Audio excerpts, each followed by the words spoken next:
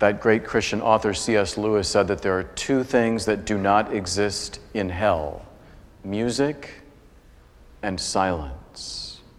Hell is just noise. That being the case, our society has become pretty hellish. We are constantly bombarded by noise. We have seen lately, this past year, the strident protests by people of many different backgrounds. We're constantly surrounded by blaring media. We're always in front of our televisions or in front of our tablets or on our phones. When you go to the airport, of course, we haven't been going to airports very much lately, but when you're sitting in a waiting area, you just want some peace and quiet and maybe do some reading or some prayer, but they're blaring the news at you.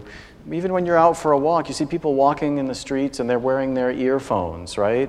And they're listening to music. They're blaring when they're not listening to the birds and listening to the breeze and looking at the trees, right? You can't even pump gas without some kind of message being blared at you from the pump, right?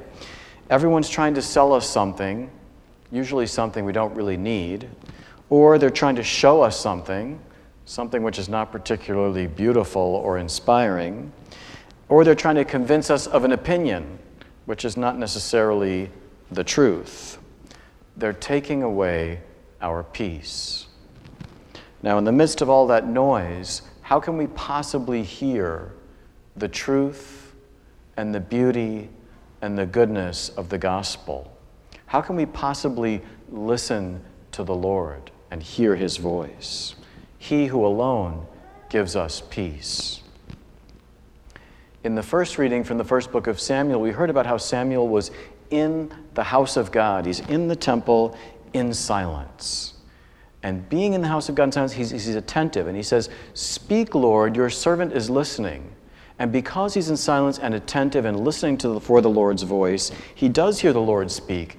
And the scripture says, "And the Lord was with him, not permitting any word of his to be without effect."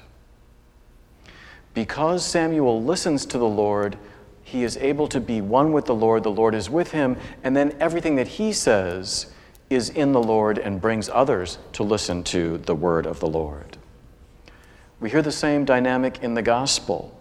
The disciples are listening intently to John the Baptist, who's really the last of the prophets speaking for God. And so when Jesus shows up and John the Baptist points him out, "Behold the Lamb of God," then they follow Jesus. He's preparing them for that encounter with Jesus. And so they follow him, and he speaks to them, and he invites them to come and see. Come be with me. Come spend time with me. Come get to know me. Come listen to me. And they do. As the scripture says, they went and they stayed with him that day. My friends, Jesus offers the same invitation to each one of us. And the best way to go to him and to spend quality time with him, to listen to him, to be with him, is in prayer. And I'm speaking of not devotional prayer, written prayers, but mental prayer. Mental prayer, which is that heart-to-heart conversation when we speak to the Lord from the heart and also listen to him speak to us, ideally by meditating his inspired word. St. Teresa of Jesus of Avila, doctor of the church, that great spiritual master, says that mental prayer is, in my opinion, an intimate sharing between friends. It means taking time frequently to be alone with him who we know loves us. Mental prayer, an intimate sharing between friends, taking time frequently to be alone with him who we know loves us. Taking time frequently. That means we have to be intentional about that listening. If we're being bombarded by noise from other sources and we're not carving out and being intentional about time for listening to the Lord, how are we going to hear his voice? How are we going to be with him? How are we going to bear fruit in our lives because of our relationship with him? The best way to do that, to schedule that time and flee from the noise, is to practice what is called the Lectio Divina, the divine lesson, that ancient way of taking the Word of God, letting him speak to our heart, and speaking to him from our hearts. Concretely, practically, there's a way to do this.